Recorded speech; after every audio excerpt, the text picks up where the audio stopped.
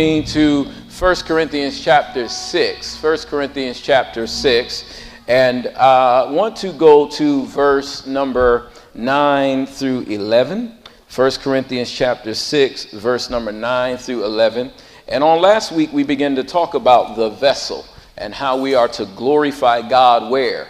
In our bodies, And we dealt with that emphatically. And I thought that after dealing with that it would be good to curve back around and take a totally different angle on that whole concept of glorifying God in our body. And I will tell you what direction we're going to go in here momentarily. Now, I don't know if you all have the Amplified Bible in the back. If you do have it, if you'll switch to the Amplified Bible. But I want you to read just 3 verses of 1 Corinthians 6 and 9. And the Bible says, "Do you not know that the unrighteous will not inherit or have any share in the kingdom of God?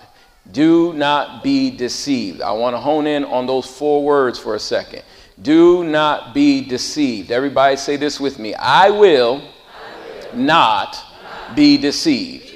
Do not be deceived. That is the strongest spirit unleashed in the church realm today. It is that of deception.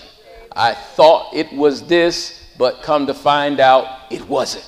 I thought this was right, but come to find out it wasn't. I thought they had integrity, but come to find out they were shiesty all this time. Well, the Bible tells you, do not be deceived. And how do you make sure you're not deceived? You have the Holy Ghost. Amen. You walk in the Spirit. Praise the Lord. And when you're walking in the Spirit, it becomes impossible to be deceived. How many know when you walk in the Spirit, there'll be a burning in your inner man. Glory to God. When something just ain't quite right. So the Bible says, do not be deceived, misled, neither. All right. So that means none of these people will have their share in the kingdom of God. So neither the impure and immoral, idolaters. What's an idolater? Somebody that is into idols. Somebody that practices false religions or makes idols out of money, you name it. Adulterers. You heard me talk the other week about sins unto death. Here they are. Adultery, amen, is a sin unto death. So adulterers will not inherit the kingdom of heaven. But this is where we're going to camp out. Nor those who participate in homosexuality. That's where we're going to camp out today. Amen. So, Pastor, what's your subject? Today we're going to talk about the homosexuals. And today's message, for those of you watching me viral, I will be putting this on television as well. Today we're going to talk about the truth about homosexuality. That's what we're going to preach on all day. Amen, Dave. Is that all right? We're not going to talk about money today. Amen. We're not talking about money. And probably won't talk about health and healing. Today we're going to talk about the truth about homosexuality. Look at your neighbor and tell your neighbor, today we're going to talk about the truth about homosexuality. Amen. You may be seated. Amen. Amen. Glory to God. The most controversial subject of the day is that homosexuality. Ironically, today is Sanctity of Life Day. Now get with me now. And Sanctity of Life was assigned by President Ronald Reagan back in the 80s. I believe it was 83. He assigned Sanctity of Life Day as it pertains to abortion and just talked about the importance of the sanctity of life and not killing babies. And I believe that that is accurate. And I believe that, in my humble opinion, that is the number one moral issue of the day. And the reason why I give abortion the number one moral issue of the day is because it is the one issue where people get hurt who have no choice. It is the one issue where people lose their life who had no decision in the matter.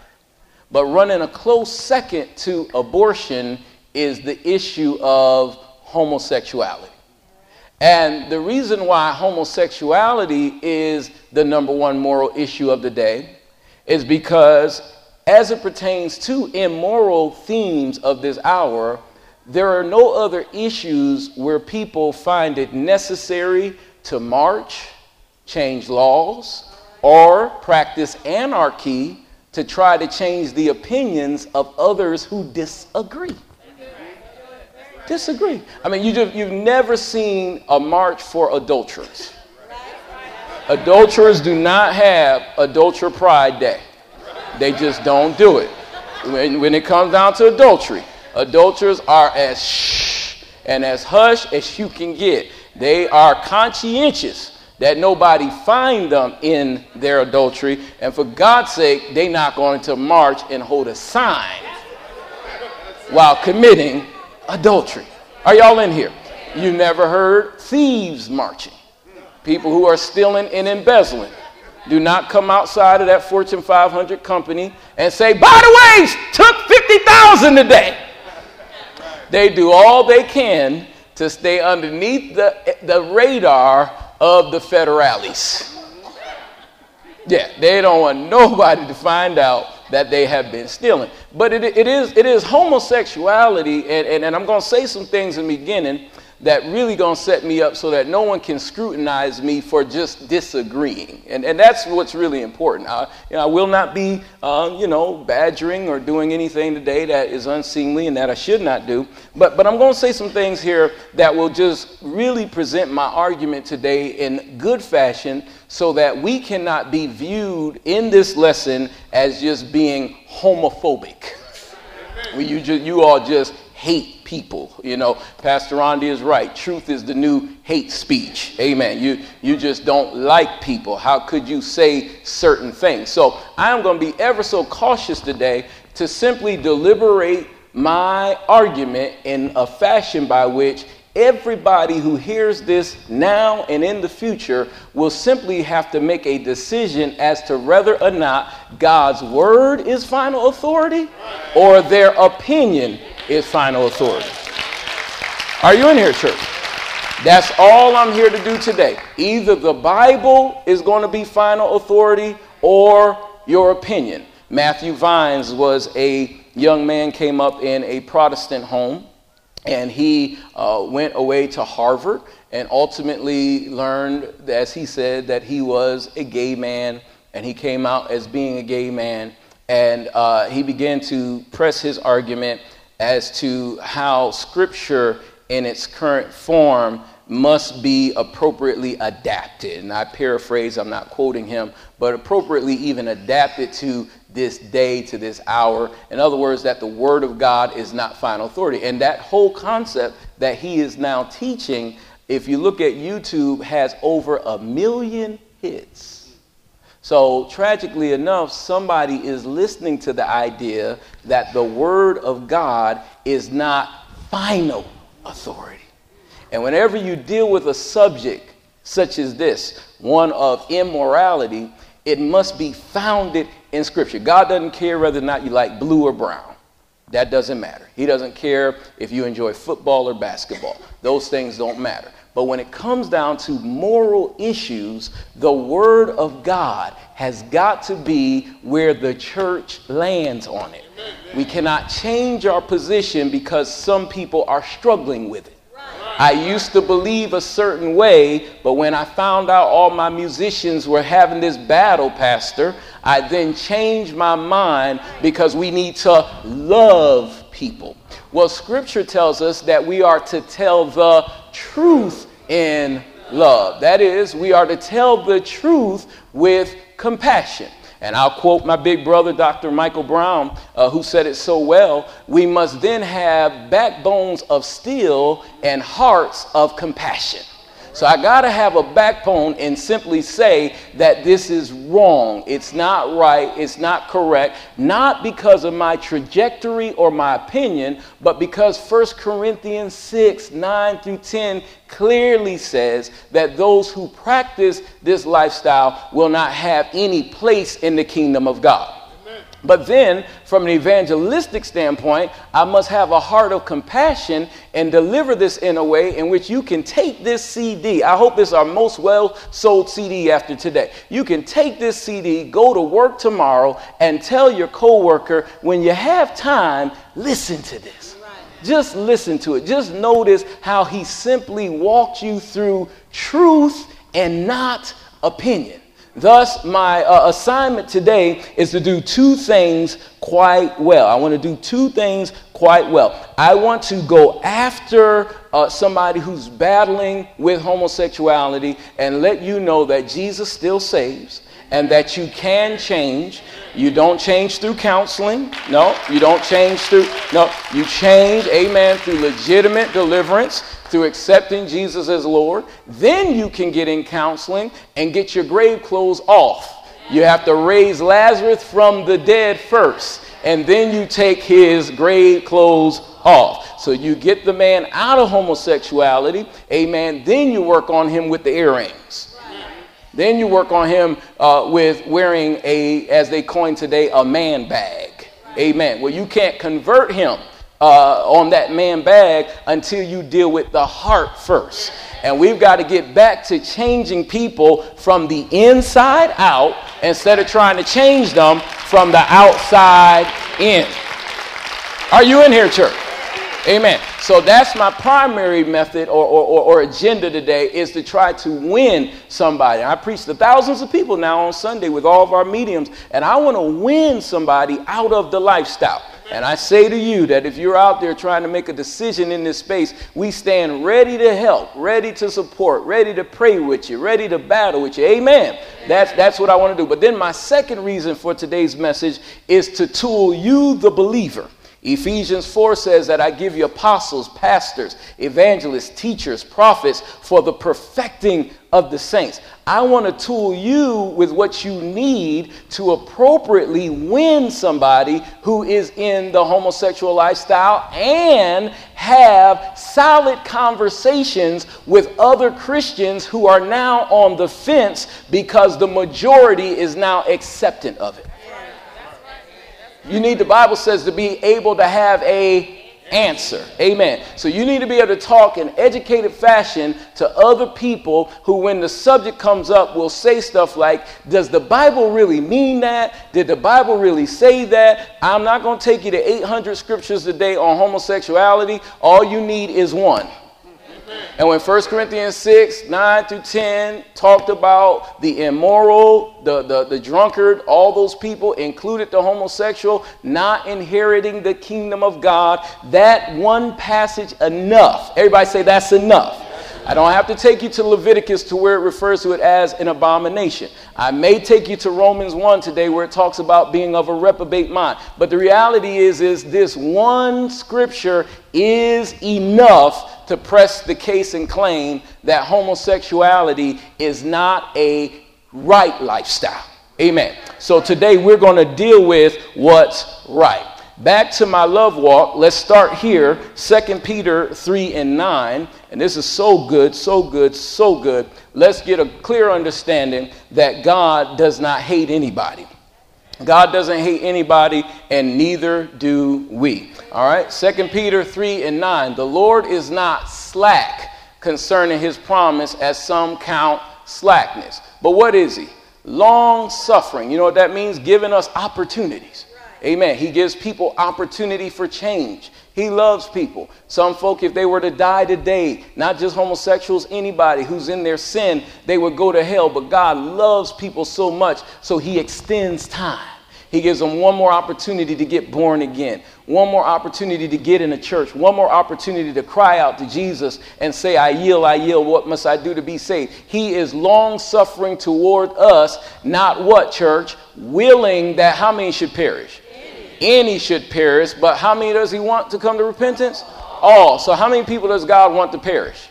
None. How many people does he want to come to repentance? All. How many homosexuals does God want to perish? None. How many does he want to come to repentance? All. That means that we do not beat up homosexuals, cuss homosexuals out. We don't do anything mean to homosexuals. God loves homosexuals, and so do we.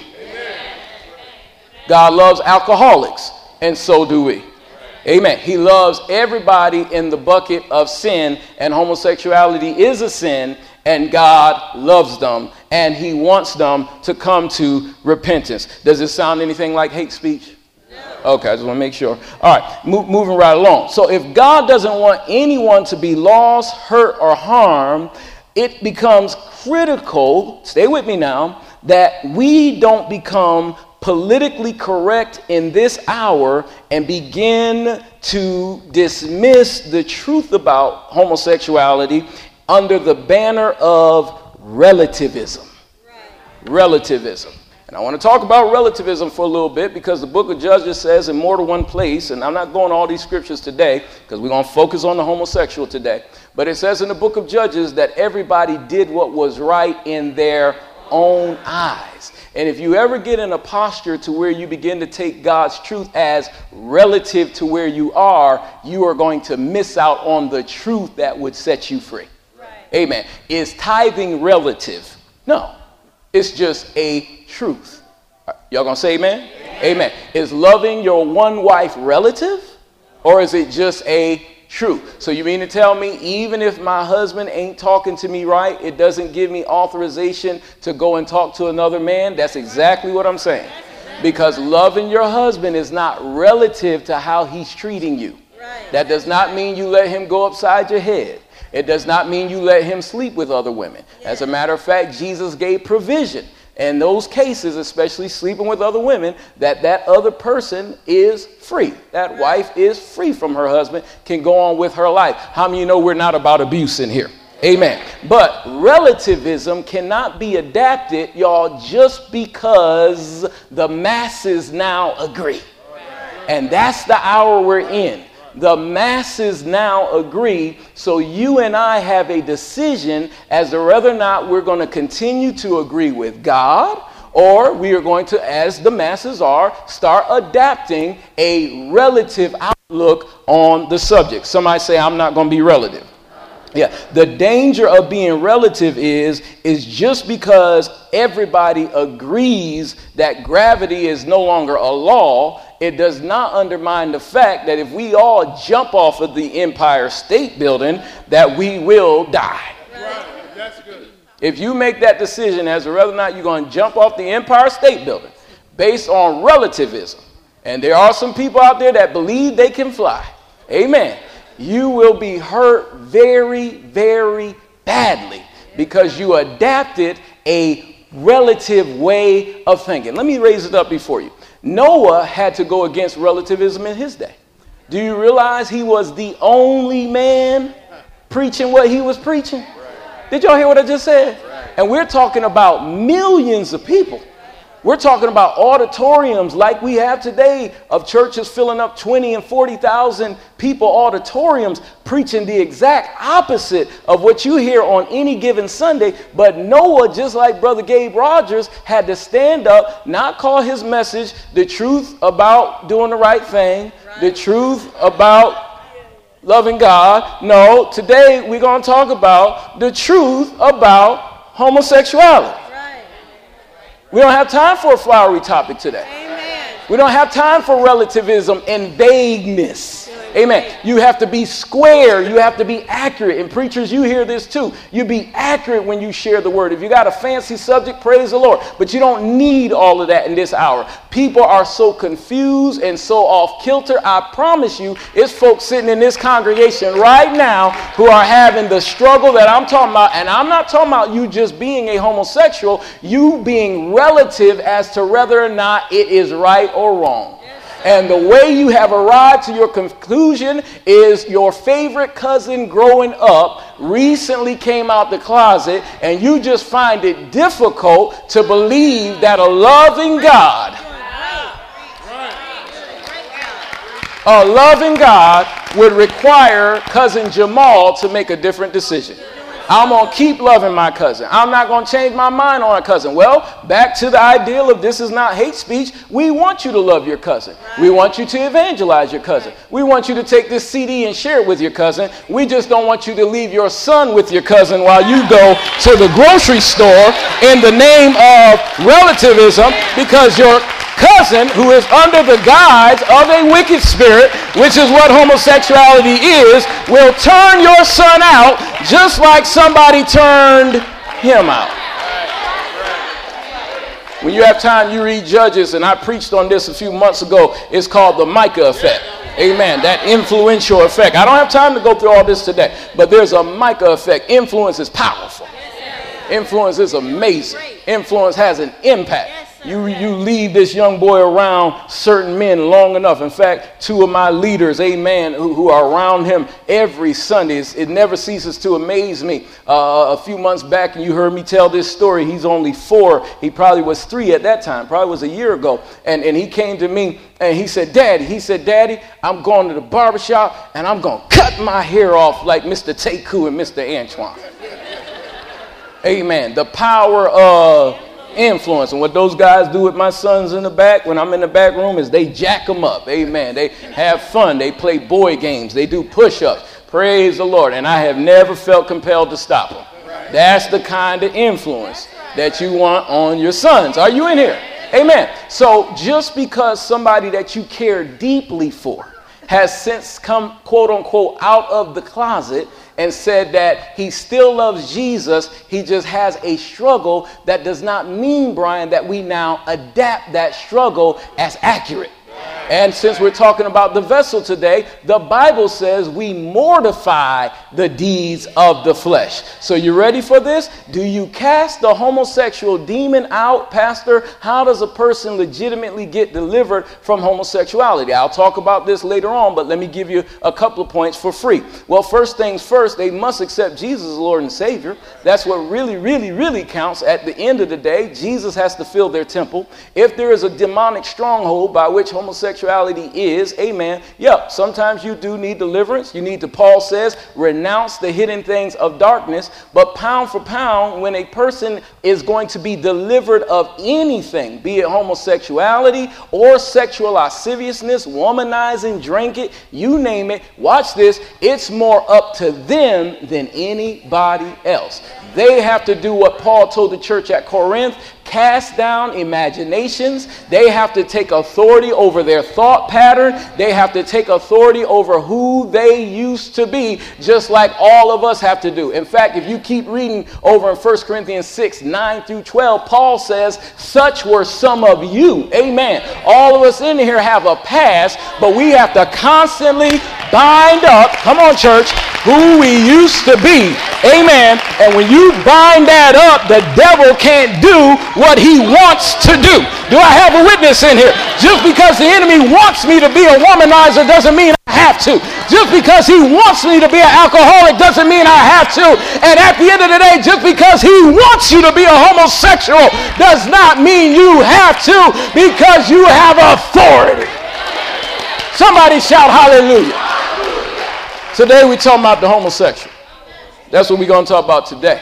Amen. The whole time we're going to talk about the homosexual. Amen. So as we keep walking through this thing, you cannot be locked into relativism, and then you all can't love your life so much that you don't want to breach the topic with people. That when it comes up, you become a CIA Christian, and you become a silent Secret Service agent. Everybody's talking about the diabolical nature of it and how it's okay, and how they were just so excited about thus and so, and they're just so glad to see the progression of our country. You cannot sit there and be a believer and nothing come out of your mouth just because you want to be loved by all men. Go to Luke 6 and 26. And this is so good, and this ought to be liberating for us. You say, Pastor Gabe, I thank y'all actually for them love offerings, because, I begin to wonder who would want to hire me after all this? When I Google myself online, I see me in marches, and all you got to do is Google me. Good God, it all comes up. Amen. So thank you, church. But what am I trying to say? You can't want everybody to like you. Right. And for the record, let me kill that in the atmosphere. How many know I'll never beg for any bread? Amen. I'll always have more than enough. Amen. Praise the Lord. But look at Luke 6 and 26. A woe to them when how many men? All men do what? Speak well of you. That means when you are liked by all men, it says woe. Everybody agrees with you. Everybody says that what you says is accurate. Whoa. to you when all men speak well of you. For so did their fathers to the what kind of prophets? False prophet. He, Jesus, compares the man that everybody speaks well of to the false prophet. The guy that everybody speaks well of is comparable to a false prophet. One of our world-renowned bishops was on Time magazine as America's favorite preacher. In my humblest opinion, that is an insult. Amen. I'm not trying to be America's favorite preacher. I don't know where my ministry will take me. I've been in myriads of places in my time. I've been to Capitol Hill. I've been all over the place. Man, God's been good to me. But I am in no ways trying to become America's favorite preacher. Are you in here, church? And you cannot have it as your mission to become America's favorite Christian. The Bible says you are the salt of the earth. And if the salt has lost its savor, listen to what it says. It is good for nothing. And do you literally mean that good for nothing means you're not even good enough to melt ice? You are not even good salt for that. Not only do we not want you for our taste buds, you are good for nothing. And I want to push my little church. I want to push those of you who are watching me to take a different posture on God's truth. And for once in your life, regardless to how people think about you, feel about you, whatever that may be, don't be harsh. Amen. Don't talk strong. Just simply disagree. Amen. That's it. You didn't do anything. You're not afraid. You're not homophobic. You are theophobic. You fear God. Amen. And as a result, you disagree. Now, let me go into the truth about homosexuality that is so clear and so important to discover. Now, according to Scripture and God's natural law, homosexuality is wrong. We see that in 1 Corinthians 6 and 9. But now will you go to Romans chapter 1. Amen. I'm going to give you some statistics, but I want the word of God. How many of you know we don't even govern what we do off of data? We govern what we do off of what? The word of God. Go over to Romans chapter 1. And this is so good. Now, if you're wondering why I talk so fast, because I'm speaking fast to get a lot of this in, because this is my position paper on homosexuality. People come to this church, what's your posture, what's your viewpoints? I won't have to re-preach it. Go to the bookstore and you'll find what our position is on the subject. Romans chapter 1, the Bible says in verse number 26, I like how Amplified says it to begin with. It says, for this reason God gave them over. Amen. New King James or King James says, for this cause God gave them up unto vile affections, evil affections. For even their woman did change their natural use, the natural use into that which is what, church? Against nature. What makes homosexuality not only wrong in terms of its spiritual underpinnings, it defies the laws of nature. Right. Are you in here? Y'all, I'm going to let you on to something. Outside of the concept of relativism, do you know that you can literally come almost for a second outside of the word of God and still demonstrate that it is wrong? That's right. Because by natural default settings, what a man was created with and what a woman was created with appropriately fit together in the right setting. Right. Those are the laws of nature. But a man on a man, and watch me stay in my love walk, is simply diabolical, to say the least. That's right. It's evil, it's wicked, it defies nature. Y'all, it doesn't go along at all with the categorization that God placed you in or your natural body. And then he said in verse number 27, and likewise also the men leaving the what? Natural use. In other words, you leave your sweet wife. You leave the natural use of a woman and burn in their lusts one towards another. Which, by the way, I just told you earlier that you take authority over lust. Amen. So if you have a lust thing or you're looking at somebody else and you're attracted to them, be it woman or man, you have authority over that. What the Bible says, they burn in their lust for one another, men with men, committing what is shameful. So let me ask you a question. Is it in the Bible that homosexuality is wrong? Yes, it is. Yes. Is there anybody that can come up to you tomorrow and say, but what about Leviticus was Old Testament? But what about da, da, da, da, da? I have given you nothing but New Testament scriptures to press my point today. I'm being an apologist. I could give you Old Testament because all scripture is good according to the word of God. Amen. Good for reproof. Amen. And good for doctrine and all those kinds of things. But just by using the New Testament, we just found out that when men come together, they commit that which is shameful. And what happens as a result? Receiving in themselves the what? Penalty of their error, which was dues. Keep that scripture on the screen, please. And let's talk briefly about what then are the penalties of homosexuality. So now this is where it gets good, because I didn't give you statistics to prove my point, because I don't care what the statistics say. The statistics one day may say homosexuality is okay. Amen. But at the core, God's truth says that it is a shameful act. Now let's give you data to back up what I just shared with you in God's truth. Is that all right there?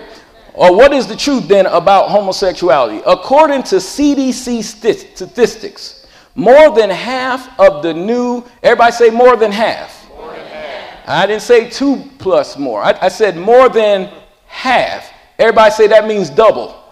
Of the new HIV occurrences happen, and they now call it MSN, which is men having sex with men, but we call it homosexuality. All right. Of the occurrences happen to homosexuals. All right. More than half of the new HIV occurrences happen to homosexuals. Yeah. If it were a clean, godly lifestyle, there's no way in the world that it would be the breeding ground for the AIDS epidemic. It cannot be. It cannot. It just cannot. And they try to make the case of that's because most men in that lifestyle don't use condoms. Or they also, and kids are in this room, but they have anal sex and those kinds of things, and that creates certain perforations and bleedings. Aha! Well, you left the natural use of a man. You was never supposed to. There's a bingo right there. You was never supposed to. Are you in here?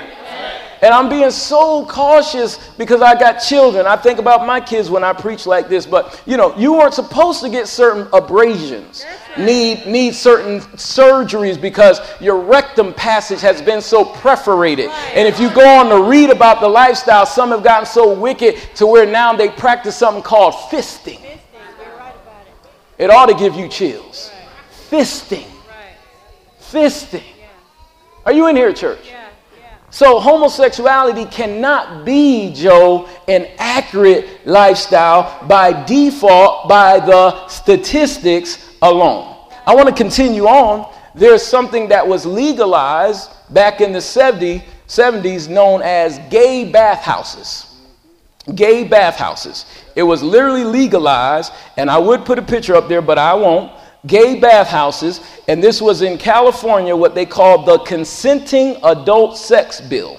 Consenting Adult Sex Bill. It passed in January of 1976, and it made gay bathhouses and the sex that took place within them legal for the first time.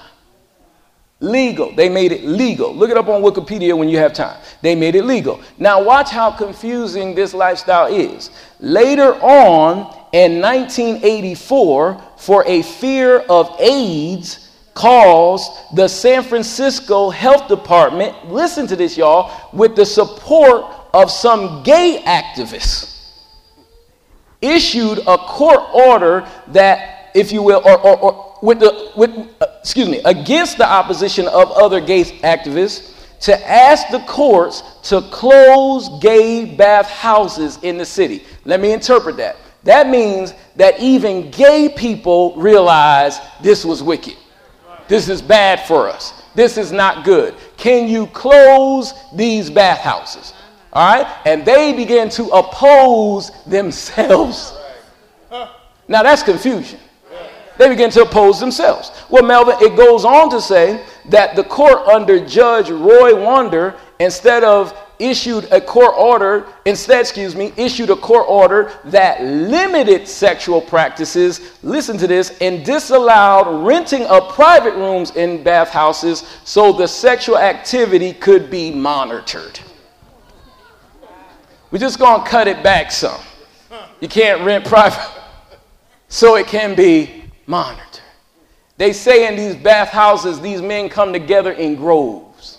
Amen. And they connect with one another and defecate and do all kinds of things that are, as we just read in Scripture, vile. Vile. Amen. Do you realize what occurs, and this is so good, when the anal passage, church, is used differently from the one thing it was supposed to be used for? Y'all, that is vile. But they come together and they participate and touch and do and share and get their fill of homosexual encounters through legalized bathhouses. Which means that just because something is a law does mean that it changes the law for believers. Right. Are you in here, church? Are you still with me? And you say, Pastor Gabe, why do you have to get so specific? Y'all, it is the window dressing that gets people tapped into this to begin with. It is the window dressing that makes a person think that it's okay to have your choices. My teenagers in the room, it's the window dressing that makes you think that this new fad that is amongst our youth today is something that is just okay to try out, because after all, everybody's trying out, but they don't tell you about the penalties. Did I just read it to you in Scripture? The penalties that come with the lifestyle. They don't tell you that after you get up from that encounter, there's something that's been sown into your flesh that you have to now contend with, in many cases, for the rest of your life, because you went outside of the natural use of a man. There's a natural use. Are you in here, church? Somebody say, don't bite the hook. Now, Pastor Gabe, why is that so important? What are you saying, church? Listen to this. A recent study of evangelical millennials stated that 51% of them, my millennials are those who are in my Tony's age. And many you see on the praise team here, that would be my millennial age. Amen. Me and First Lady, we are Generation X, if I'm not mistaken. Some of you are baby boomers, and now behind them are Generation Z, I think they call them. But my millennials are those who are right there in that 20-something on up, close to 30. According to the recent statistic that came out, 51% of millennials say they accept homosexuality. And listen to how I'm going to phrase this. Not just millennials, evangelical millennials. Church millennials. We are not talking about the world who is supposed to accept stuff. I'm talking about church millennials. Church millennials. To all my people who want to elevate, church millennials. Church millennials. 51%. And I'm still waiting for the message to come out of that camp called The Truth About Homosexuality. Well, it ain't going to come out of that camp because they have to stay relative. I have to embrace everybody's opinion.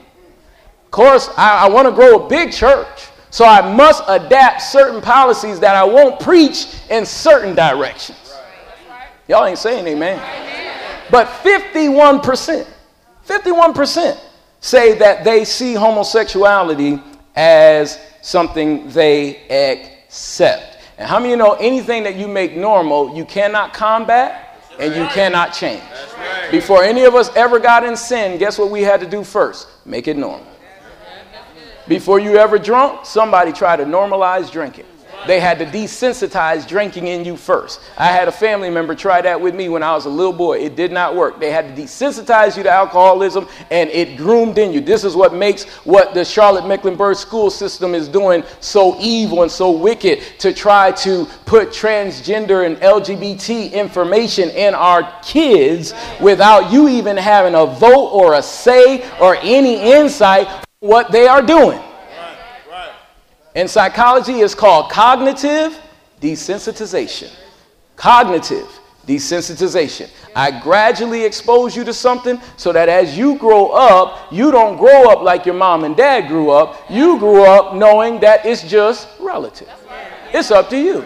Make your choice. We all grew up in an hour, most of us at least, when it was clear that you just don't do that. So that's why even today, sinners who are in Generation X, baby boomers, World War II folk, all of those folk who are in that domain, in many cases, not all, but many who don't know Jesus, when you get to this subject, they ain't studying Jesus. But when you get to this subject, their posture is what it's been since they were a child. My wife was getting her eyebrows arched on yesterday. It was so powerful, man. God always gives me content for my messages. And I was going in there, and I noticed a young lady who was behind the counter. She kind of caught a hold of me, and she smiled and said hello. I said, hello, how you doing? And so my wife went up there on the kiosk to register. And as my wife went to the chair, that same young lady was helping my wife. And she said, well, can I help you next? And I looked up. This Z you see in my eyebrow, that's a natural Z. Amen. Arch. I call it a Z. Amen. No, I'm a man. It's a Z. Amen. It ain't arch. Amen. The Z you see in my eyebrow, V, whatever you want to call it, that's what it is. Amen. She said, can I help you? There was another brother sitting next to me about the size of Dave, 250 pounds, and he's sitting on the counter. And I tried to be polite. I said, no, ma'am, I'm okay. I'm good. He said, man, she tripping. She is tripping, brother. I said, bro, I know that's right. I said, girl, you tripping. I wish I would arch my eyebrow. What am I saying? Association. My God, you're a strong man. Glory to God. She is tripping. Amen, amen, amen. We boys. Every man in this church shout, we boys. They tripping. You mean I'm gonna wear a man bag? I got a wallet. Somebody say we boys. Come on, what you mean I'm putting on those greasy cufflinks that look like something my wife would wear? Some man shout, we boys. We boys. She tripping. Got a perm in your hair like your mother. You tripping. None of your pants have pleats. You tripping. Tripping. Amen. I said amen. Amen. My wife and I have done spa packages together, but there's a point in the spa where I run out and she keeps going on. Amen. All right, baby. That was a good massage. I'll see you when you get done. Enjoy your manicure. Amen. Every man in here right now, take your finger and bite a nail, for God's sake. You enjoy your manicure. I'm going to the doggone it weight room. I will see you later. Amen. She tripping. I said she tripping. Now, I did my love talk in the beginning of the message. If you're going to be offended by now, you're just offended anyway. The devil is tripping. If he thinks I'm going to let him turn my kids out, he's tripping. If he thinks I'm going to let him take over my city, he's tripping. If he thinks I'm going to let him do what he wants to do without resistance, somebody shout, devil, you tripping. Glory to God. Give God great praise in this church. Hallelujah, hallelujah. I say give God great praise. The God that made you a man or a woman, give him great praise all over this place. Hallelujah, hallelujah. Amen, amen, amen. Get some testosterone back up in here. Stop tripping. Hallelujah. So doggone it, relative and offended and this and that. Will a boy be a boy? Amen. Hallelujah. Back to my point. And notice how, as all the announcements I made in the beginning about being calm and all, did you notice as I progressed in this message, I had no choice? You notice how it's inherent? Well, that ought to be your reaction. You're not standing down. Let me compare it to something. You remember the last time somebody referred to you racially wrong? For a moment, you paused and said, that didn't feel right. Amen. I sent my church one time to one of these good groups to promote the gospel. Got in there, and those folk just disacknowledged my people. I sent a message down there because I couldn't go that day. I said, go out there to every black person you see and say, all rise. And I love my white members too. But all rise, let's go. Amen. I'm as much of a man as you are. When you see me, acknowledge me as a man. And I will do the same. Well, when you had that reaction where you finally said, no, I'm not, no, I'm not going to put up with this. I've gone places people mistreat me or my wife because of the color of our skin or something like that. No, they can't have my money. Are you crazy? No. You tripping. And that goes for all of us. Goes for all of us. I don't care what color you are. Amen. I'm not pro-black. I'm pro-Jesus. But that goes for all of us. Amen. All right? But you gotta have, you ought to have church. Everybody say he's preaching to the church. You ought to have the same reaction on subjects and issues that inherently defy the laws of God. Amen. You talk about perversion, it's not just homosexuality. My wife and I went not long ago to make a purchase at a certain place, and it was a commission-based place, and we were going to make a pretty hefty purchase that day. And I won't say any names, but I went in that place to make that purchase, and the young lady that came out and said, can I help you? I'm telling you, clangy dress, man, everything hanging out, you name it. My wife didn't have to say anything. I said, no, ma'am, you can't help me. I'm going to work with this brother over here. Because if you didn't know you needed to put some clothes on this morning, amen, what make you think my wife want me to look at another woman's breasts for a whole hour just because you got a self-esteem issue? Oh, y'all don't like me now. Woo, you don't like me now. What got into you this morning? You didn't have anything else that fit in your closet? Here it is again, man, she tripping. Come on over here to this dude. I'm working with this man, right? You look like you're ready for a commission. Come here. Sure did. No, you can't help me. That's the devil. And why did you do that, Pastor Gabe? You better start embarrassing the enemy. Yeah, brothers, if you're going to walk in fidelity, you better learn the power of rude. He's just rude. Yeah, you're right. Get up there. Come on. He's just rude. Come on, walk with me. Come on. He's rude. Come on. He's rude. Amen. He's rude. Rude with his wife. Amen. Just rude. Boy, he rude. Won't even speak to nobody. You're right. He rude. Amen. You don't got the time of day for me. That's true. Because I'm rude. Amen. No, I'm not rude. Thank you, sweetie. I'm not rude. Your desires are inordinate. How come you want a married man to be giggling in your face all the time? What's going on with you? It don't have anything to do with him. What's up with you that you need his attention that much? What's going on? Amen. Hallelujah. The body's not for, Vicky, immorality. And the reason why I can preach this and I say it with confidence and vigor, my God, the reason why I can stand flat-footed is because you don't know of any boyfriend that I have. Glory to God. You don't know of any girlfriend that I have except Stephanie Rogers. And devil, look out, I'm coming. I'm getting ready to tear down the kingdom of hell. Somebody give God great praise because Jesus is back in town. Hallelujah. Jesus. I said hallelujah. We ought to have authority. What you got to hide?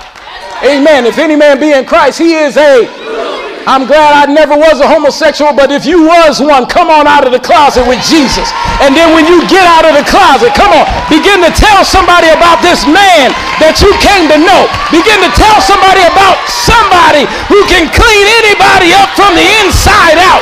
Got you back on track. Now you love a woman. Glory to God.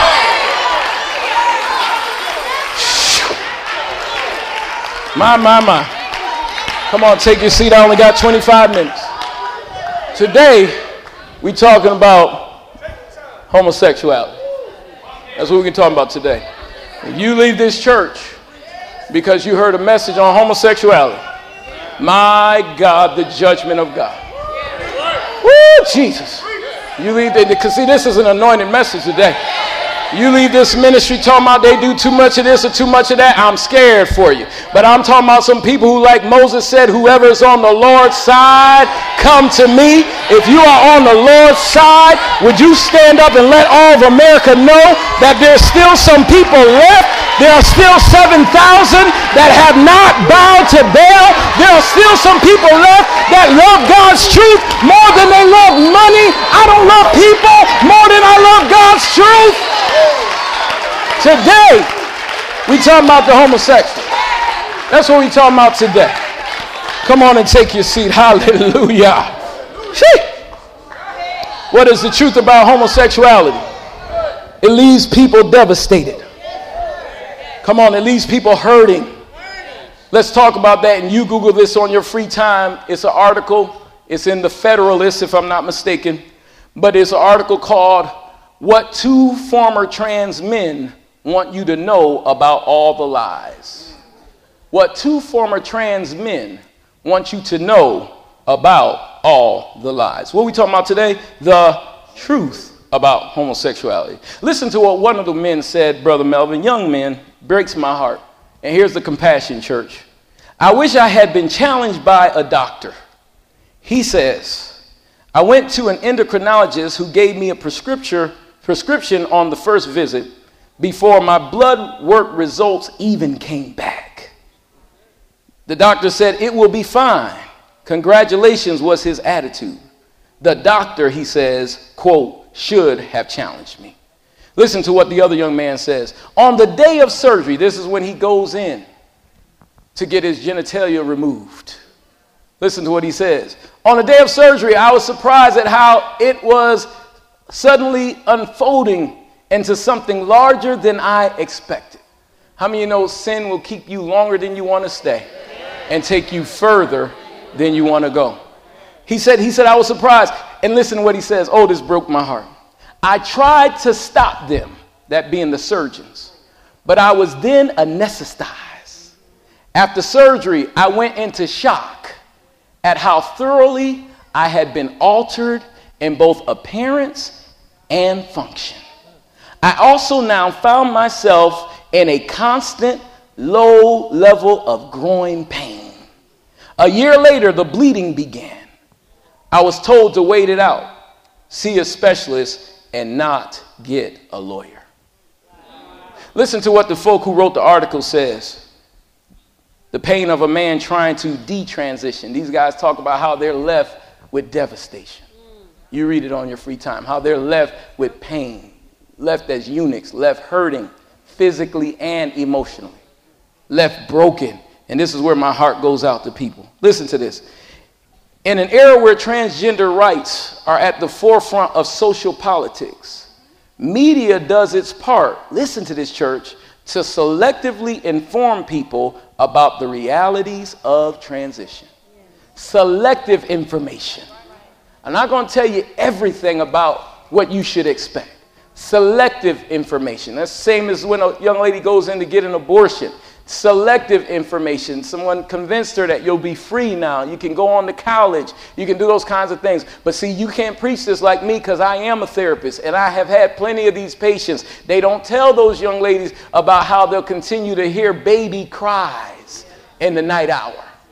And the trauma, and you're in here and you may have had an abortion, God forgives you, amen. And you don't have to go through that, praise be unto the Lord. But listen, they don't tell people of the trauma, the recovery that comes with that. Praise the Lord. And so it is with transgender rights, as someone now says, I was born a woman, but my gender is male. No such thing. Your gender is congruent with your makeup. Your physical makeup is congruent with your gender. Forget all the stuff about chromosomes and brain formation. Y'all, let me tell you something, having been a researcher, and I love my credibility on this. I used to teach research statistics, and this is so good, social and psychology research statistics. Let me help you understand something about research. You can bend data to go in any direction you want it to go into. If you have a position, you can do a study.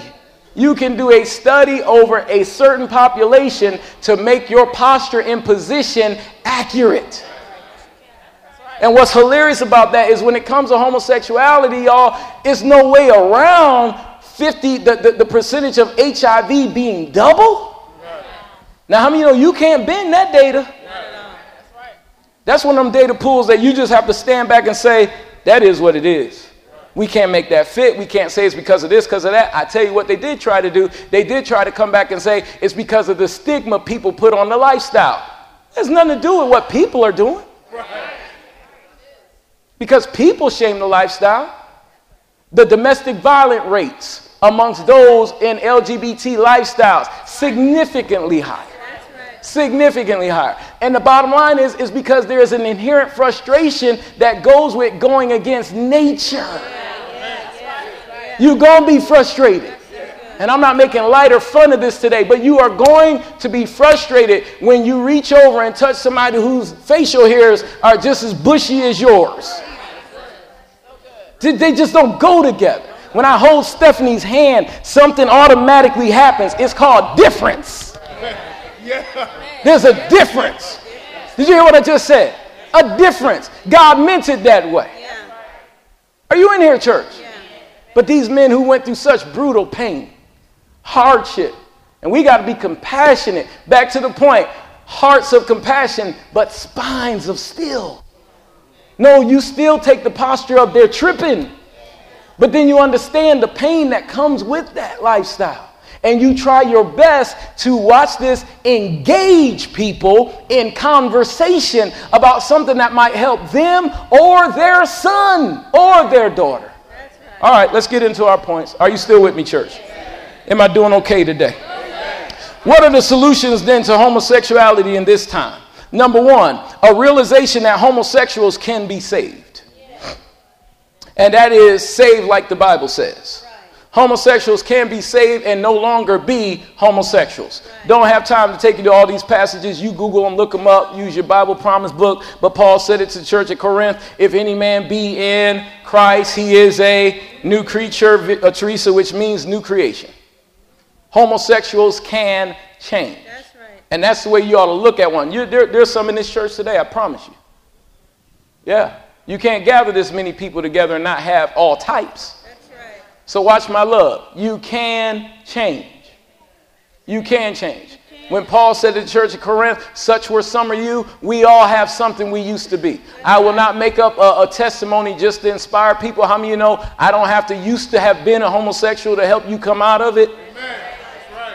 I ain't never been on drugs, but I have helped a whole lot of people kick the drug and alcohol habit in their lifetime. Never been on drugs or alcohol once, but have helped people kick it. In fact, the person you should listen to more than the person who came out of it is the person who never got into it. Are you in here? Somebody say you can change.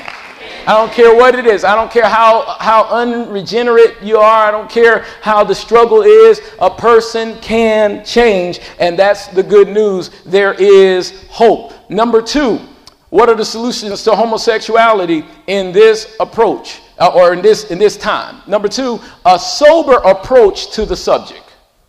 A sober approach to the subject. A sober approach. And I put in quotations, don't get so emotional. The Bible says be sober, be vigilant, because your adversary, the devil, goes about seeking whom he may devour. Now you have to have a sober approach. Go back to something I said earlier today. If your cousin who is a male has since decided he's a homosexual, watch this. He ain't decided nothing, but you can tell by looking at him and talking to him that he is one. Because you have a sober approach, you are not going to send your son to the grocery store with him. Amen. I don't care if you need a date night. Amen. If your sister shaved off the sides of her hair, I don't care how people receive this, y'all. Shave all her, just straight up mohawk. There's nothing dainty and ladylike. In fact, the Bible says a woman's hair, literally the length of it is a man and her glory. Amen. So she started going butch and all this kind of stuff. You know, how many of you know she cannot watch your kids? I don't care if you need a date night. She cannot watch your kids. You have to have a sober approach to it. Back to evangelism. If you are that person that's considering shaving your hair, or you're considering Brother Pearson, your whole earlobe, you got to pause long enough and have a sober approach and say, what's going on with me? It got nothing to do with anybody else. What's going on with me? Back in the days of the male chorus, some of y'all came up in churches that had male choruses. Well, I came up in a Baptist church as a little boy, had a male chorus, and me and all my brothers played instruments. I played organ, piano. My older brother played the drums. Gary played the drums. And there was this man who would always offer my mom and say, you know what, Lily, you don't got to drive back cross town to pick these boys up. I'm going in the same direction. Speaking of my brother, won't you let me, because he played for the male chorus, won't you let me bring Gary home? I know you got other things you got to do throughout the day. She said, with all due respect, no thank you, I'm good. What time do y'all finish rehearsal? I'll be back to get him myself. Sober approach. I'm not putting my son in the car with a man, and y'all, in that time to have beads going down your earlobe, we talking the 80s. You know you was straight up buoyant about who you were. He would deny it. He would never be honest about it. All those kinds of things. But just because people say they're not something does not mean that they're not it. Let me give you another research term. It's called self-report. Self-report can be so inaccurate. You can give people an anonymous survey, but if they don't want to give you an honest answer, their self-report data is inaccurate.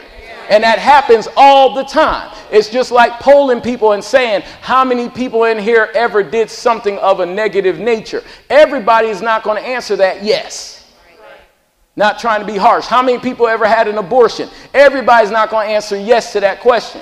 I've asked people at the altar in times past, God spoke to me clearly. Have you ever had da-da-da-da? No, never did that. Okay, well, we automatically know that self-report is not accurate. How do you know, Pastor Gabe? Now we get in the spirit. The word of knowledge was clear. No, something happened. You're not being honest. You cheated on your wife? No, I did nothing. Did none of that. That's self-report. Self-report don't mean nothing. So you don't take somebody's word and just assume, despite all the evidence that demonstrates to you that they are one way, that they're not that way. We called out a group of fellas on this whole subject of homosexual at a visiting church one time, and somebody complimented me on my discernment, and I said, with all due respect, you didn't need discernment for that. No, you can see that. She talking about kind of discernment. God just used you. No, God used you. You didn't see that? Pastor Gabe just too honest, I know. Pray for me. Matthew 7:13-14 says, enter into the straight gate, for wide is the gate and broad is the way that leads to destruction, and many there be which go thereat. Those are the masses. But verse number 14, because straight is the gate and narrow is the way.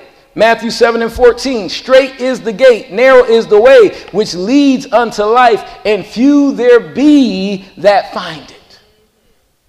Narrow-mindedness on subjects that God clearly identified in Scripture. My mind is narrow when it comes down to seed time and harvest. You could never change that in me because it's in the Bible. So I'm not going to stop sowing because God's truth says it. Well, my mind is narrow on a man being with his wife. I'm narrow-minded about that. I have a zero tolerance policy. Narrow-minded. I'm very narrow-minded about that. Amen. You can call it too rigorous. You could call it too that. Well, that's what the culture calls it. And if you go along with the culture, you're going to mess your own house up. And the culture calls it that because they want to live off the hook, because they want to be out on the ledge, because they want to have a good time. But there are penalties that come with not being narrow-minded. Don't be narrow-minded about faith. God can do exceedingly abundantly above all you ever ask or think. But when it comes down to moral issues, narrow-minded. Everybody say, I'm going to be sober. What is the third solution to homosexuality in this time? This is the most powerful point of the day, I think. Maybe the next one is more. But a realization that you were not born that way. Come on, real fast. Psalm 139, verse 13. Come on. A realization that you were not born that way. Listen to this, church, and this will liberate you on that subject for the rest of your life. Yes, the Bible is correct when it says, I was born into sin, shapen in iniquity. By default, in my flesh dwelleth no good thing. My flesh is loaded with propensities to do things that it should not do. In the world of psychology, they call it predispositions. So you can be predisposed to be, quote unquote, an alcoholic, or predisposed to be something else because of certain DNA in genes. You know, some people have had diabetes in their family. We prayed for a young lady and her baby last Sunday, both of whom had sickle cell. Predispositions that were already in their bloodline. So understand that sin is just a part of the general makeup. The corruption of the body is a part of the makeup. But the soul nature of homosexuality, in no ways were you formed to validate that lifestyle. Listen to what the Word of God says, because you weren't born that way. For you were formed you formed my inward parts. What did God do? He formed them. You covered me, that means with skin, in my mother's womb. Go to verse 14, please. I will praise you, for I am fearfully and wonderfully made. Marvelous are your works, and that my soul knows very gender, identity, and expression very well. My soul knows my gender very well. My soul knows what I'm supposed to be. Yeah, I'm telling you, I'll never breach anybody's confidentiality. Anybody I've ever seen in counseling, y'all, 1,000 times out of 1,000, leans up on their couch and says, Dr. Gabe, I realize that I'm supposed to be a woman. I recognize that this is not right. I'm just going to be honest with you. 1,000 times out of 1,000, I realize this is, my soul knows well. Furthermore, if I was wonderfully and fearfully made, God is a meticulous creator. So it would be left-handed backwards of God. I mean no harm by left-handed, but backwards of God to give you certain body parts and framework. And then validate you to use those body parts and frameworks in a way that doesn't make sense. Because you were wonderfully and fearfully made. So for a woman and a woman to come together does not make natural sense. You were wonderfully and fearfully made. God must have intended for you to fight the fight of faith and overcome whatever urges of the flesh that are trying to drag you in a different direction. A different direction other than what God says. Y'all, do you know on any given day, any one of us in here can commit sins of the body? If you want to get into an affair, you can get in one today. Might be able to get in one before you leave church. It's there for the asking with some people. But you bring your body subject. And even if you had urges pre-salvation, then you got saved. What's the first way we transition? You have to get saved. You get saved, then you do your soul salvation, and you command your body, never again. You won't go back into that. You won't be a part of that anymore. Amen. Because you were not born that way. Stop letting a bunch of geneticists and scientists and all these kind of people come tell you stuff that don't make sense. If I stand up here and tell you that this Bible is brown, are you going to adapt a relative form of thinking and saying, well, maybe it is? I don't care how much you honor and respect me. At a certain point, and you would have every right to, you're going to have to say, nah, Pastor missed it on that. That is a black Bible. It's black, Pastor. No, Pastor, I love you, but that Bible right there, now you may, and see, because you love me, you may try to validate me. I'm sure you got a brown Bible in your office, but that Bible, that's black. You cannot apply an appropriate relativism based off opinion to what gender you are. You were wonderfully and fearfully made. That's why, ladies, I don't have time to exhaust this. Make yourself as dainty as you can be. Amen. Take yourself into that fashion of being a woman. Amen. Look like one, smell like one. I'm not against the natural hair movement, but my God, you better be mindful of what natural hair you adapt.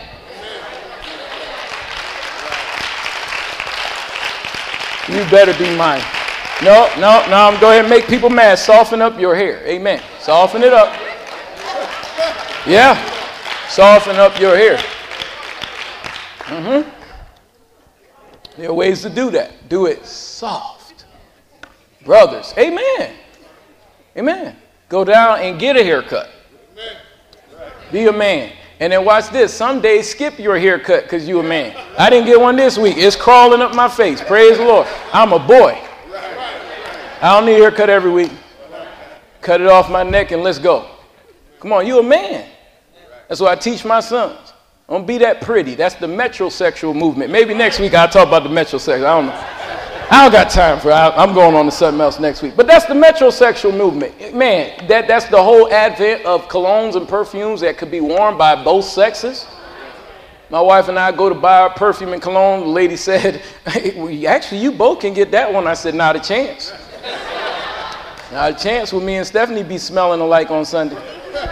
Amen. When you pass Stephanie, you go, oh. When you pass Gabe, it says, hard.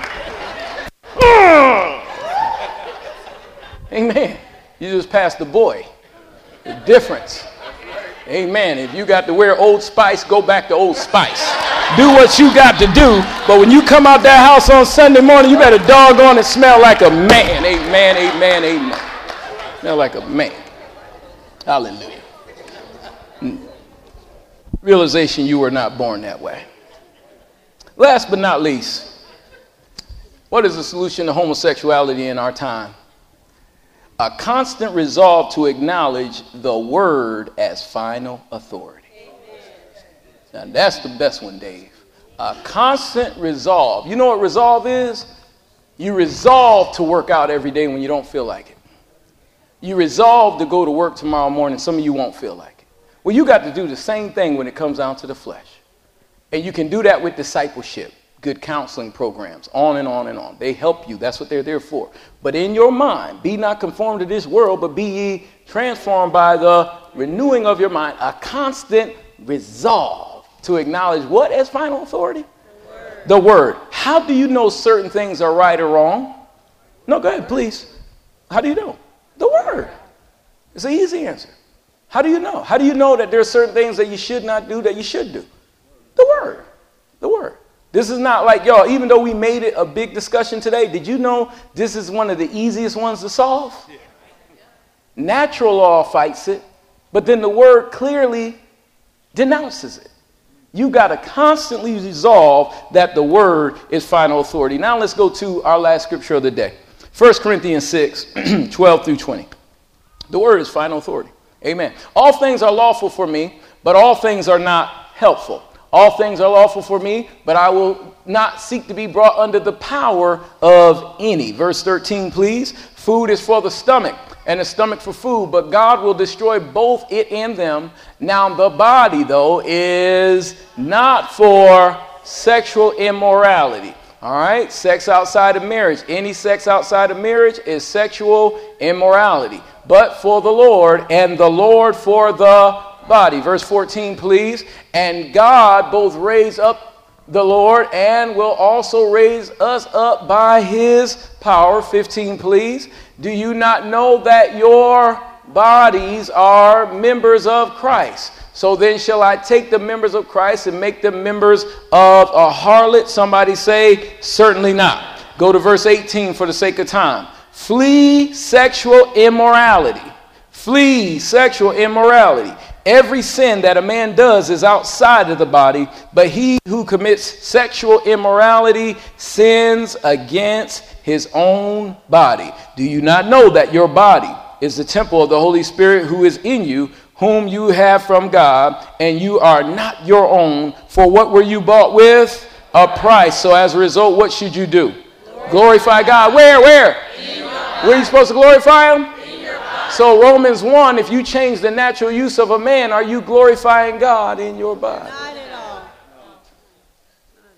Can't be. Can't be. And y'all, I'm closing this little message out.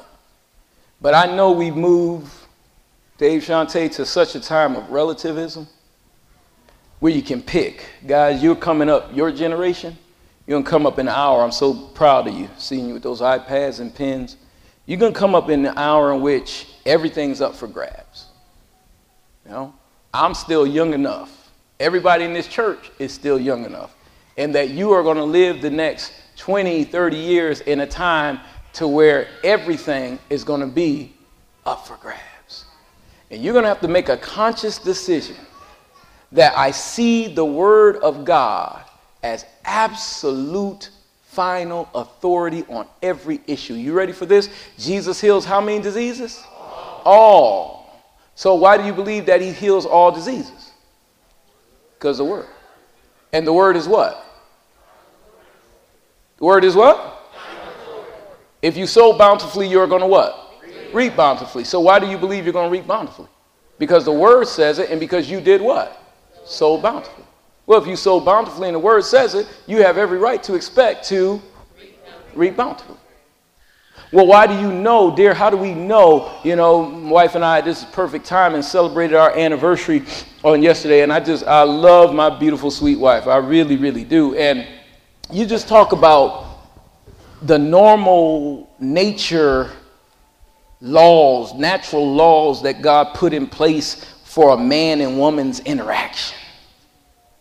You know, it was so rich on yesterday to just be in her presence as a female and be around her softness and what that does for her, and just certain things, or does for me, certain things we just do by default. Like if we go in a restaurant, she automatically takes the seat with her back to the door. That's right. Because there's a difference. I'm going to always be the watchful eye. There's a manliness that goes with that. And I feel so blessed sometimes when she come and just build me up and say, you know, I like this or like that. Well, there is a difference between a man and it's okay. Like I do not, and I'm being so serious now, hear me. I do not envy ladies. I don't envy you at all. And that's not because I'm more than you as a man, because we're not. Amen. We were created equal. Praise the Lord. But I don't look at you and say, wow, I wish I could carry a bag like that. That'd be so cool. I just, you know, Kristen, those nice ruffles in your skirt, just give me a crease. I'm good. You know, I feel not compelled at all. Nothing moves me. I don't, and this is tearing up the moods of the day. My preaching is done. But nothing in me, needs, half of my hair to be brown with highlights. That's right. Amen. I mean no harm. My wife gets them. They look great on her. My barber doesn't have to ask me what kind of haircut we gonna get. That's right. Same thing, bro. You're getting the same thing for the past. Same thing. You only see me with two haircuts, either all even or a little taper. In the summertime, a little taper. Wintertime, all even. What you think my hair gonna look like next week? All even. All even. My sweet wife, she can determine what her hair is gonna be. No, and it's pretty every time. She can wear it up, down, straight. Looks beautiful straight. Amen. Her and my sweet mother-in-law were talking about that on the way to church. Looks good. Amen. That's beautiful. She can get whatever other things out there. I felt awesome when I finally realized what a rap was. I thought a rap was a rapper. And then I'm going to get a rap. Okay. Praise the Lord. Enjoy your rap. I go to the barbershop, give me a razor. I like the feeling of you might make a mistake. Last time I was there, he cut me. He did. He cut me. Yeah, man. That happened to you too? Yeah, I had to put some of that little stuff on it, and I didn't say nothing. I got out that chair. Bro, you all right with me? Come back next week. Cut me again. It'll heal. You're a boy. That's what you are. You're a boy. You'll always be one. You won't be anything other than that. And don't you let this culture convince you of something different. You know, I'm being tactful. I didn't say half of the things I could have said. But ladies, it matters not how you try to suppress yourself. That's right. You're a woman. You're a lady, and you were wonderfully and fearfully made. That's right. Wonderfully. God loved you when he gave you what he gave. I don't have time. You come to the marriage retreat, you're going to be blessed by this. But you read the book of Proverbs and the Song of Solomon. Do you realize that the word of God begins to identify a woman's body parts and tells the young man getting married to enjoy those parts of his wife? I'm saying this because kids are in the room. But enjoy the blank of your wife. That's in Scripture. And it breaks my heart when sweet ladies who battle breast cancer end up having to cut their breasts off. But check this out. They did that because they had to, but we're in an hour where people choose to maim themselves. But here's the good news. It's in Scripture too. I'd rather enter into the kingdom of God maimed. Oh, Jesus. Hear what I just said? I don't care who you are today. God loves you. If you got to go and maim those young men we talked about earlier that deal with the growing pain and all that stuff now, chances are if they get saved, they'll go and maimed. I don't know them. But whoever you are out there, if you're in this congregation today, if you're watching me, amen, the cure is Jesus. He's still the cure. And discipleship by people sent by him. That's why this church's model is what it is. If you take advantage of it, you can get that intense work. You just got to be transparent, open, and honest. And then you can get accountability. You can get people that you can call, that you can say, hey, I'm struggling. I'm having a hard time. Can you pray? Can you walk with me? To my youth, same thing. And I'm so proud of all of you who have done that before. Just been honest. No, we'll help you. And Pastor Gabe will not get up and use you as an example. I won't. There are certain issues that are so delicate that by default, I don't use inner church examples on them. Because you don't need that. You don't need another example to prove the point. Are you in here? I won't even do it confidentially. Because you don't need it. Not on this subject. On this subject, you come forth and you say, yeah, I'm really struggling. I used to be, or I still am. And don't come telling me that the blood of Jesus and the power of God no longer is what it used to be. Don't you know that this same power used to grow limbs back on people? Yeah. If it can grow limbs back on people, you don't think it can deliver folk? So you don't think it can take people out of something that they used to practice? The Bible says, such were some were you. Such were some of us. If God can save me, he can save anybody. Never practice homosexuality. Praise the Lord. But practice some other stuff that the Lord delivered me from. Amen. He can save. He can deliver. And we can't come off the wall just because it's touching somebody you love. No, love them. My family already knows when it comes down to a certain subject, they don't even ask me. They know that's a no-go. Absolutely not. Can we do this? It don't come up anymore, y'all. And my family is, by most parts, conservative. But watch this. I got 12 aunts and uncles on one side, 9 aunts and uncles on the other side. Don't you know somewhere in the mix of all them cousins, somebody struggling? Don't you know that? No, I'll tell you there's somebody struggling. But I love them. But they can't keep Gabe. Not at all. No, their partner not coming over for Thanksgiving. You can come. Your partner can't come. Because by default, I got to desensitize my son to sit across the table and explain away your partner. Well, Dad, who was that was with? No. Mm-mm. And that's the solid nature of being a Christian.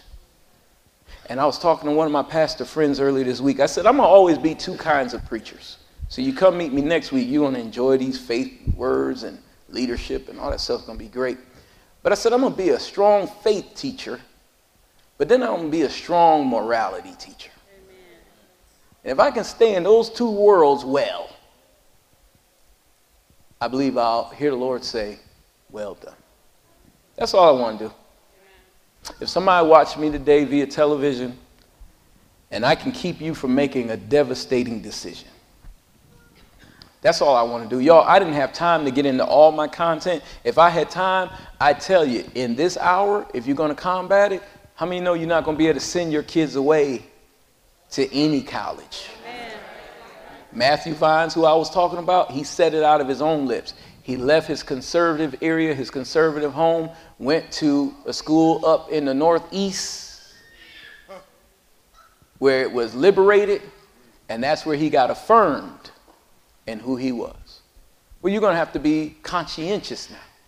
You're not going to be able to just shovel your kids off. I don't recommend it. You know, if my kids, to be honest with you, depending on who they are, and how many know some can handle certain things that others cannot handle. So you can't parent them all the same. I know by default, Gabe is a leader. I can see Gabe going to do some stuff, maybe a little more distant. Lauren could as well. I don't know about all of them, though, just yet. You're going to have to make determinations as they grow older. We're going to put you in private school. You too influential. Stuff you go to school one day, your hair is yellow, next day is gray, silver. So we're just going to go ahead and put you somewhere around at least where you got the best chance. You're going to have to make those determinations now, church. And that means we can't be lazy. And then youth, you're going to have to adapt this new thing that's out today that no other youth want to use. It's this new thing. I hope you guys Google it when you get home. But it's a new thing out. And you guys are going to love it. It's a new thing out today called Listen. It's a new fad. See, I know in the church we got to put things under a fad. So it's a new fad called Listen. You got to check that thing out. YouTube it. It's just called Listen. You just got to listen. Amen. It's a new fad. What we doing now? Listening? This is what's hilarious about what the school system is doing. They don't even realize it. But if it does pass, it's going to blow up in their face. You ready for this? Anytime you start telling teenagers and youth what they must accept, guess what they're going to do? They're going all the way south now. You talk about bullying.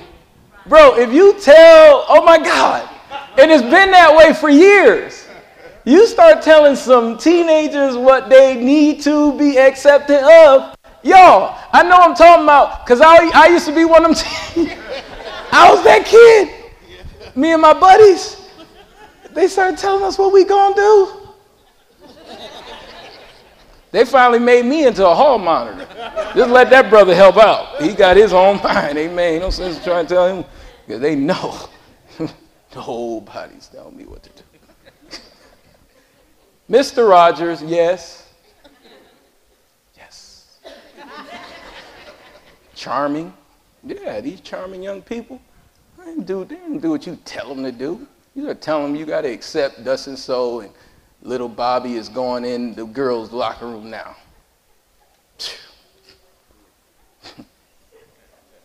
Seriously, y'all. And now is when we just get real honest about it. Hate it for you.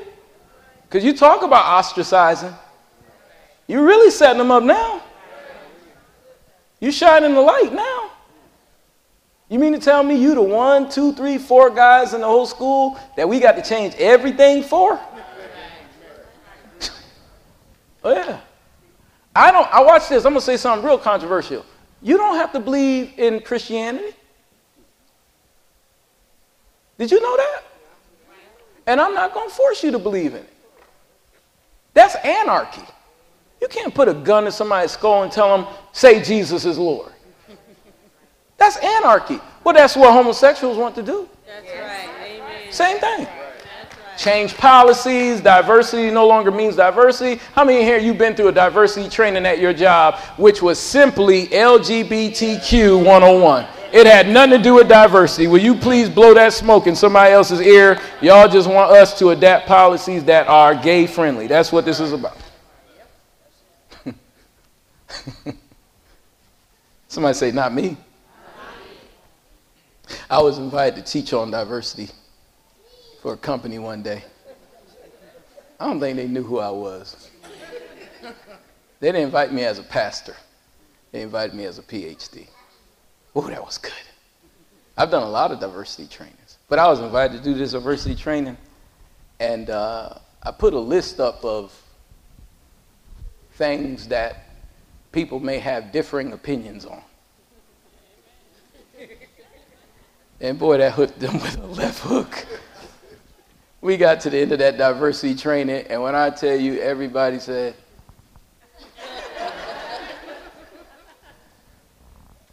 and I said, thank you very much. Thank you very much. Who do I see to get paid? Give me my money. Amen. You don't want to hear what I got to say about it? Don't invite me. Diversity is celebrating difference. That's what diversity is. That's diversity on that row right there. All you three sweet young ladies, that's difference. That's all it is there. Difference. Different hair, different shades of skin. All three of you different shades. Amen. Different outfits. Ain't it funny? They are all on the choir wearing plum, but they got different kinds of plum. That's diversity. That's diversity. Diversity is when I have a right to believe what I want. I don't want the Muslim synagogue and the mosque and all these people. I'm never going to go light a bomb at the mosque because I want that community to be Christian. I'm just going to go down there and try to win the brothers. But I'm not going to blow the mosque up. And guess what? If they don't decide to have Jesus, they live in a free country and they have the right to choose. That's diversity. The right to choose. But the difference with the homosexual movement, and I'm closing, is this. It's no longer about your choice. You are going to accept this. We are cramming this down your throat, like it or not, and you may as well smile and be glad about it. Right. But nothing could be further from the truth. Well, today we talked about the homosexual. How'd you enjoy that? Amen. Come on, stand to your feet. Amen, amen, amen.